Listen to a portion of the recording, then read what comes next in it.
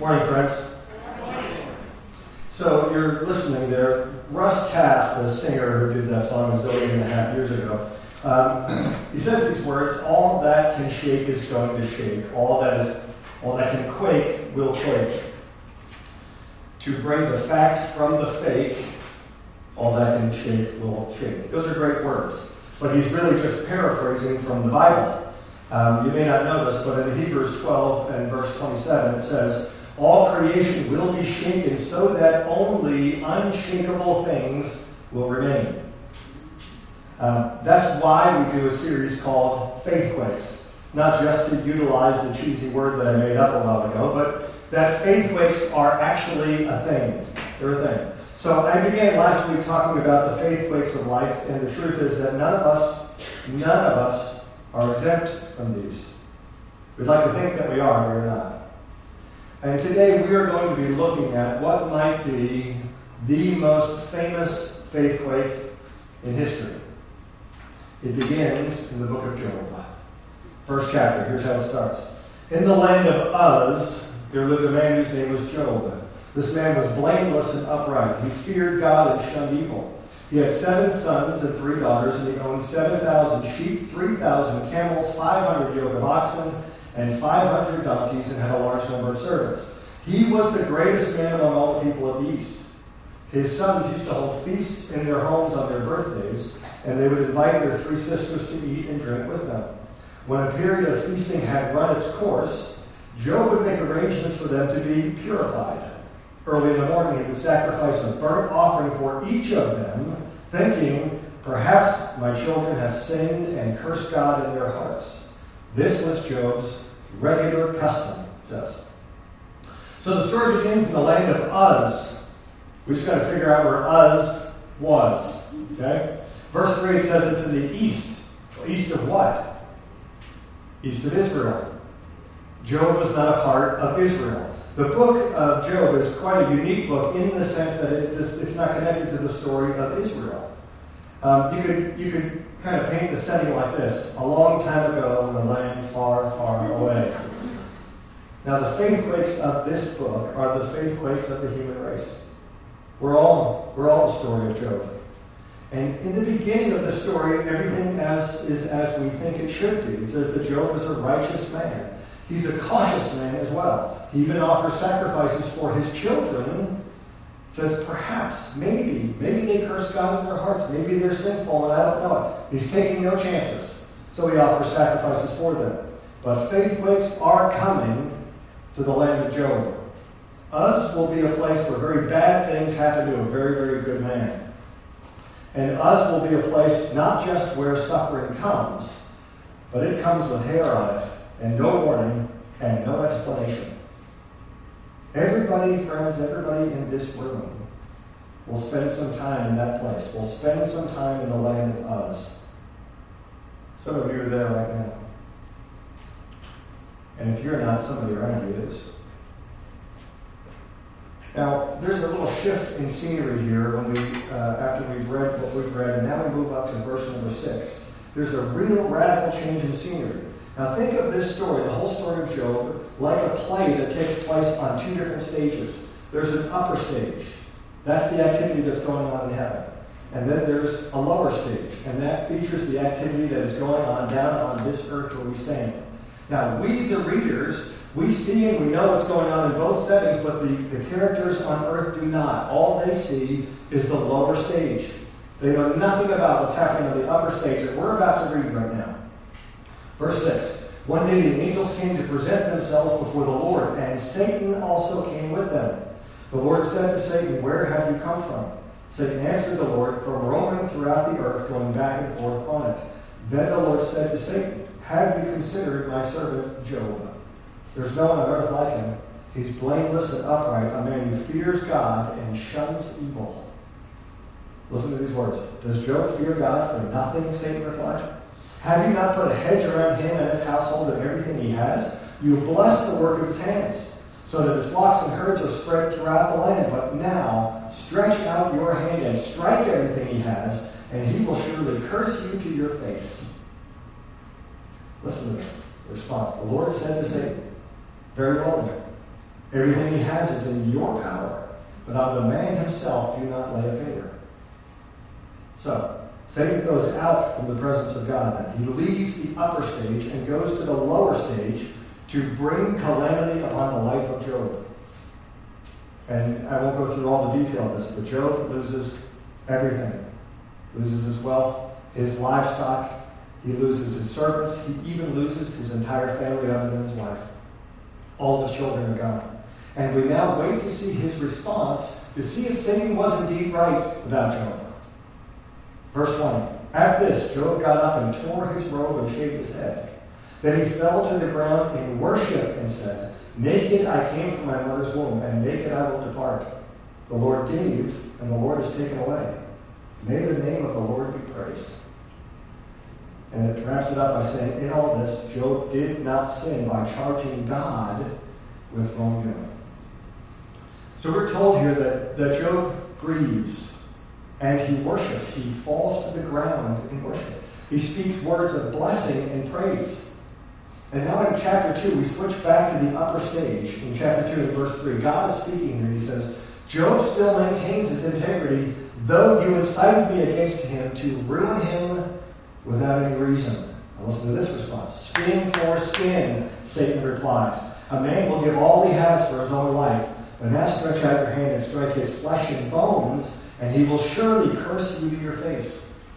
And once again, the Lord says to Satan, very well then, he's in your hands, but you must spare his life. So he's given some leash, but not complete freedom. You must spare his life. Now, from this point on in the story, all of the action takes place on the lower stage. And at first glance, for most readers, this action in heaven looks pretty weird. It's confusing. It looks like a cosmic wager between God and Satan, and God is just kind of using Job and his family as pawns to win a bet. That's what it looks like. I don't think that's what's going on at all. The key question on the upper stage really is the key question in the whole book. And it comes from chapter 1, verse 9, where it says, Does Job fear God for nothing? Does Job fear God for nothing? In essence, this is what Satan is saying. Job is devoted to you, God, and he worships you because it's in his self-interest to do so. You scratch his back, he scratches yours. You think Job loves you. The truth is, Job loves you the way children love the ice cream man. You shut off the faucet of blessing, watch how fast he shuts off the faucet of devotion. So we think of the book of Job as a book where God is on trial. Like with all the suffering in the world, can there be a good God? And on the lower stage, that's the primary question. Well, we've seen the upper stage. We've seen what's going on up there. And really, this is a book where the human race is on trial. And Satan, the adversary, the accuser, is the prosecuting attorney. We're going to move on. Chapter 2, verse 7. So Satan went out from the presence of the Lord and afflicted Job with painful sores, from the soles of his feet to the crown of his head. Then Job took a piece of broken pottery and scraped himself with it as he sat among the ashes. So, Job now gets hit with a whole second wave of suffering. And this time there's some differences in his response. This time he doesn't fall to the ground and worship. He goes and sits on the ash heap. He's sitting at the town dump. Maybe he's grieving. Maybe he's isolated because the people around him may suspect that he's got leprosy, which was made you an outcast. This is Job's wife's comment in verse 9. His wife says to Job, Curse God and die. Curse God and die. This could not have been very encouraging to Job. That is not a Tony Robbins thing to say. And Mrs. Job gets dumped on a lot. But think about this for a moment. She too has lost everything. She's lost her 10 children, all of them. She used to be in the wealthiest family in the East, and now she's going to be left utterly alone and destitute. Obviously, Job is not going to last very long, and she's going to be by herself. So she gives voice to some thoughts that have undoubtedly already gone through Job's mind. And Job says these words in verse 10. Shall we accept good from God and not trouble? Job is struggling to understand now Is God the kind of being who would send evil? Is God really good? And I want us to see the phrase at the end of verse 10. It says, in all this, Job did not sin in what he said. That's a little hint of what I think is going on inside of him now. Because if you remember, after the first wave of suffering, in chapter 1, it says, in all this, Job did not sin by charging God with wrongdoing. Now there's a little qualification here. Job didn't sin in what he said, but I think Job is beginning to struggle on the inside. And I touched a little bit on this last week. But in Job 2:11, here's what it says. When Job's 3 friends heard about all the troubles that had come upon him, they set out from their homes and met together by agreement to go and sympathize with him and comfort him. That tells us in verse 12 that their love is so strong and their grief is so sharp for Job that they plan to sit next to him and take on his anguish, sitting with him for 7 days and 7 nights, just to help absorb his pain. I want to pause there for a moment and ask you a question. Do you have friends that would do that for you? Do you have friends who would be there for you? Do you have friends that you can count on, who will be there for you when trouble comes? If you don't, I do hope that you will develop a few real friends. I know it takes time. I know it takes time and you're really, really busy. But it's worth it. It's worth the time and the effort, friends. I hope you start building those kinds of long-term relationships. Listen to your gray-haired pastor. I hope you don't wait for the day when you end up in the land of Uz. Because in the Church of Jesus, nobody should ever have to sit on the ash heap by themselves. Now, Job's friends are not perfect. You'll see in a few minutes. But they are not perfect. But they're friends. And they're there. Okay, so after 7 days of silence, Job speaks. Imagine the tension that has built up. 7 days and nights of silence. His friends are waiting to hear what he's going to say. And if he could just repeat what he says in chapter 1. The Lord is given, the Lord is taken away. May the name of the Lord be praised. If you could just repeat that, the whole test is over, and it's a really short book. But look at chapter 3 and verse 1. After this, Job opened his mouth and cursed the day of his birth. Say those words with me, would you? After this, Job opened his mouth and cursed the day of his birth. That's the kind of thing that keeps Job off the motivational speaker circuit. That's right. And for the next 28 chapters, Job pours out bitterness, confusion, anger, and sorrow towards God. So much so that his 3 friends that are there, they can't stand it. And finally, they respond.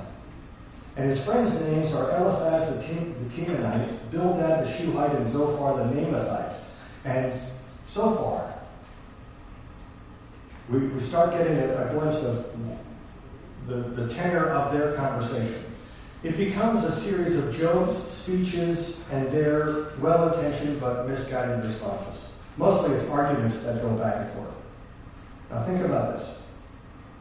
Think about this. Job has lost his 10 children. He's lost his health.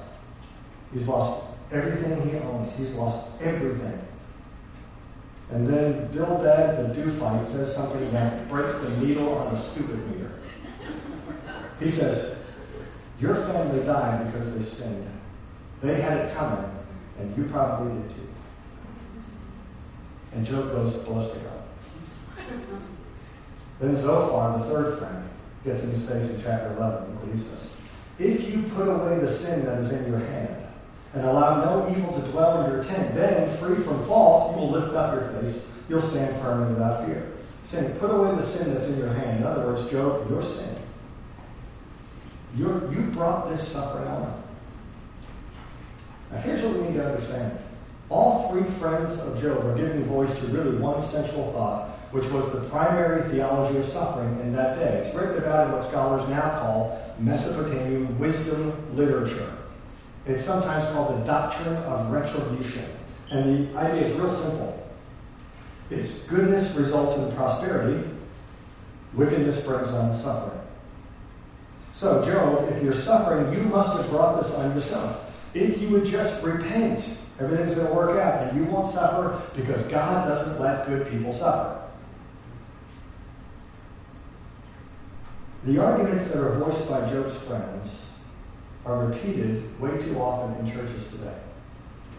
Suffering people say those that make it worse are Christians who say things like, if you just prayed with enough faith, you'd be healed. Implication, it's your fault. Or if you just bind Satan, you wouldn't be experiencing this. Or if you're suffering, it's a wake-up call. You need to figure out what you've done wrong and repent. Put away the sin that's in your hand and everything will be fine.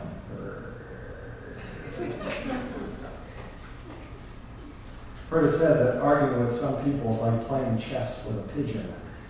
You can make all the brilliant moves you want, but at some point in time, the pigeon's going to knock over all the pieces, crap on the board, and strut around like it won anyway. Job's friends are the pigeons here. And they keep pointing the finger of blame. If you're suffering, you have sinned. If you're suffering, you have sinned. Jesus rejects that idea, by the way.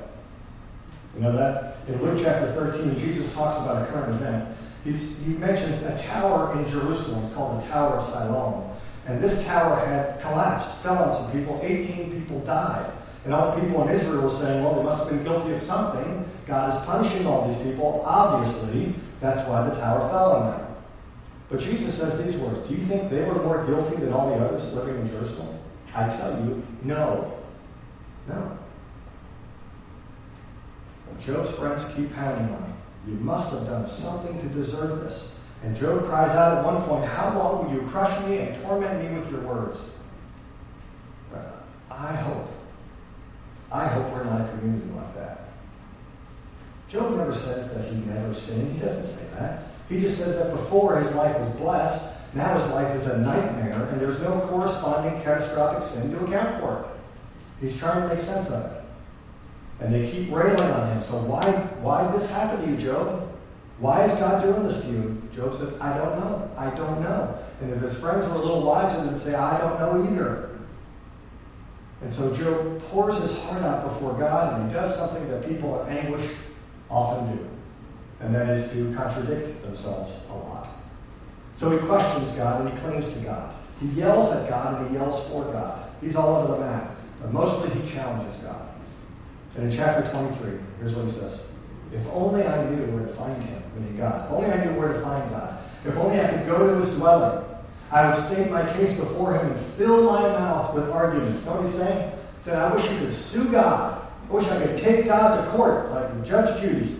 I wish I could show up in court and sue his pants off and we were just, I wish we could just fight it out man to man. This is where it's getting a little dicey now. He's going over the edge. And then in chapter 38, Job gets his wish. Job 38:1 says, Then the Lord answered Job out of the storm. What do you think that moment was like? And the words that God speaks, he starts by saying, Who is this that obscures my plans with words without knowledge? Brace yourself like a man. I will question you, and you shall answer me. And this is where Job's knees start knocking. Where were you when I laid the earth's foundation? Tell me if you understand. Who marked off its dimensions? Surely you know. Who stretched a measuring line across it? On what were its footings set? Or who laid its cornerstone while the morning stars sang together and all the angels shouted for joy? He goes on and on and on. And you will notice if you take the time to read this book, as you read through, that God never seems to get around to answering Job's questions of why. He could have done that. He could have told him about the upper stage and the lower stage, but he didn't. Instead, he just asks a bunch of questions that Job can't answer. Now, why does God do this? Is he just trying to show Job that he's smarter than him? Is he just sick of Job's whining? I think God is pointing out that so Job can understand that he has a finite mind and a very limited understanding and point of view. He is not God, period. And to the end of his life, Job never does find out, as far as we know, he never finds out about that conversation that took place over him in heaven. But Job finds out something better. He finds out who God is. And that's enough. Because the hinge of this whole book comes in chapter 42, verse 5. Job speaks these words. My ears had heard of you, but now my eyes have seen you. Therefore I despise myself and repent in dust and ashes. This doesn't mean he's saying, I hate myself now. That's not what he's saying. It's a Hebrew way of talking about repentance. God says to Job's friends in verse number 7, there's a little comedy in this one. Job speaks, and God speaks, says, after the Lord said these things to Job, he said to Eliphaz the Temanite, I am angry with you and your two friends because you have not spoken the truth about me as my servant Job has. Now imagine their amazement. Job's been whining and complaining about God through the entire book, and these guys think they're sticking up for God the whole time. Then God shows up and says, nope, Job was right, you were wrong. And of course, after what happened to Job, this could not have been good news to his friends. And he says these words, if Job will pray for you, I'll forgive you. And I'm sure that brought up a pretty interesting conversation between Job and his friends. But eventually Job prays and God forgives them. Job 42, starting in verse 12, is the last passage we're going to look at here. This is interesting in lots of ways. The Lord blessed the latter part of Job's life more than the former part. He had 14,000 sheep, 6,000 camels, 1,000 yoke of oxen, and 1,000 donkeys. Now, for those numbers people, you will notice that's exactly twice as much as he had when he was blessed early in his life. Twice as much. Goes on to say, he also had 7 sons and 3 daughters. That's not twice as many kids because that wouldn't be a blessing. So, stay with me. The first daughter he named Jemimah, the second Keziah, and the third Keren-Happuch. Nowhere in all the land were there found women as beautiful as Job's daughters, and their father granted them an inheritance along with the brothers. Now there's a lot of stuff in here that we tend to miss, but we just jump out at the ancient readers because it's so unusual. First, the writer gives the name of Job's daughters, but not his sons. That's unheard of. In ancient Hebrew genealogies, it would never ever happen. Sons were the ones whose names were mentioned. And not only that, but he gives really weird names to his daughters. Usually Hebrew names are very, very serious. They talk about character or virtue. These 3 names are all about the beauty of creation. Jemimah is the name for dove, a bird that was prized for its beauty. Keziah means cinnamon, that was a prized spice in that time. And the oddest one is Keren-Happuch. You think I'm making this up, but I'm not. Translated, it means horn of eyeshadow. He named his daughter after makeup. It's like naming your daughter Clinique or Revlon or something. And not only does he give them these strange, snappy names, but he gives them an inheritance. And in an ancient, male-dominated world, a father with 7 sons would never, ever dream of doing that because in the ancient world, sons were seen as strategic. Daughters were not. But Job cuts his daughters in on the deal. Why does the writer include this stuff? I think it's because now Job is becoming gratuitously good and uncontrollably generous, and he gets for no reason at all. Sound like anyone you know? Sounds a lot like God. This episode shows that Job allowed suffering to shape him, to shape his character. And the book of Job is written not in response to some cosmic wager. It was written so that you and I could know the truth about God. That he can and he will shape us through our pain in ways that no other circumstances can. Believe it or not, what can come out of a Job experience, a faith-quakes experience, is genuine love for God. I mean, real, deep, long-lasting, genuine love for God. I've got a short video that I want you to watch. It'll just take a few minutes, but take a look at this. God could have left Job alone.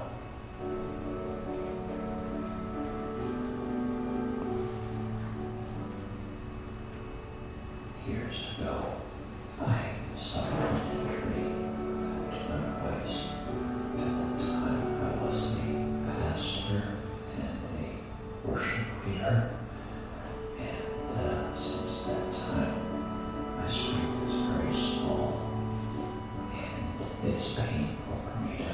speak, so I have about an hour a day that I can manage, and then the pain shuts down, so you can all do the math. When this happened to me, it threw me into crisis in pretty much every department of my life. Threw me into professional crisis. What does the pastor do that can't talk? What does a worship leader do that can't sing? I found myself in a theological crisis. God, how can I be loving you, serving you, giving you my life, giving you my best, walking in obedience, walking in faith and love, pouring my life out for the gospel, and take a hit like this? I didn't have a theology for that. I found myself in the darkest place in my life. Nobody had any answers. And all I had was this. For 5 years or so, my prayer life was basically 3 words. I love you. I don't understand you, but I love you. Over and over, just giving him my love in the darkest place of my life. I discovered it's the most powerful thing you can do. God could have left Job alone. He could have said, have your bickering wife, have your 10 wayward children, have your safe little world, have your little bubble. But the Lord said, Job, I love you too much to leave you to yourself. I love you too much to leave you to the smallness of what you know. If God had not interrupted Job's life, and if Job had not walked through a living hell, we would never have heard of him. But because it all shook down, and he stood and said, I love you. I worship you. In this darkest hour, the Lord has given, the Lord has taken away. Blessed be the name of the Lord.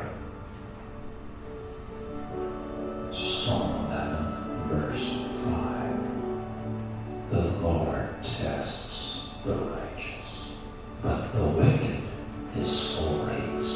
So if you're righteous, he tests you, and if you're wicked, he leaves you alone.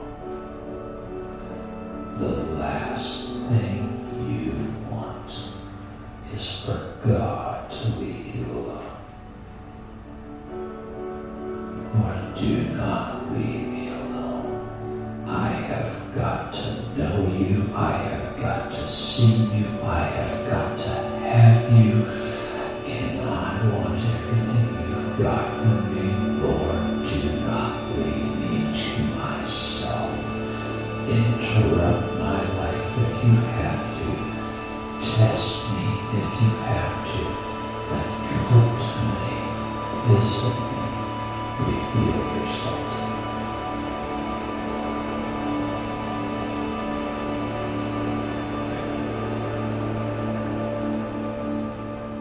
You have the nerve to pray that prayer? Lord, interrupt me if need be. Don't leave me alone. Let's pray. Our Father in heaven, there is so much yet that we don't understand. And we can't pretend that we do or that we ever will. Lord, when the time of breaking comes, I pray, Lord, that we can still fix our eyes on you and say, the Lord is given, the Lord is taken away. May the name of the Lord be praised.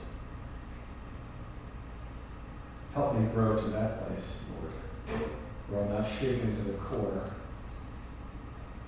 when the things around you start shaking. Lord, help us all, I pray, to fix our eyes on you, to fix our trust in you, and to cling to you so that from you we may gain the strength to stand firm. That's all I'm going to pray. We know you can do this, Lord, and we believe that you will. In Jesus' name we ask it. Amen. Why don't you stand? If you are present and in need of prayer, we have a couple of our friends that will be in the back corner of the room available to you. We also, if you have something that you would like to share, and maybe you don't want to talk to someone right away, but there's something that's weighing on your heart, you want to write that down on a piece of paper, you can drop it in the offering box and know that folks will be going through that this week and praying for every need that's represented there, okay? So if there's a burden on your heart, don't take it home with you, okay? God wants to meet you right there. All right, let me leave you with this. Go in the grace of our Lord Jesus Christ. And remember, the God who came still comes, and the God who spoke still speaks. God bless you. Have a great Sunday.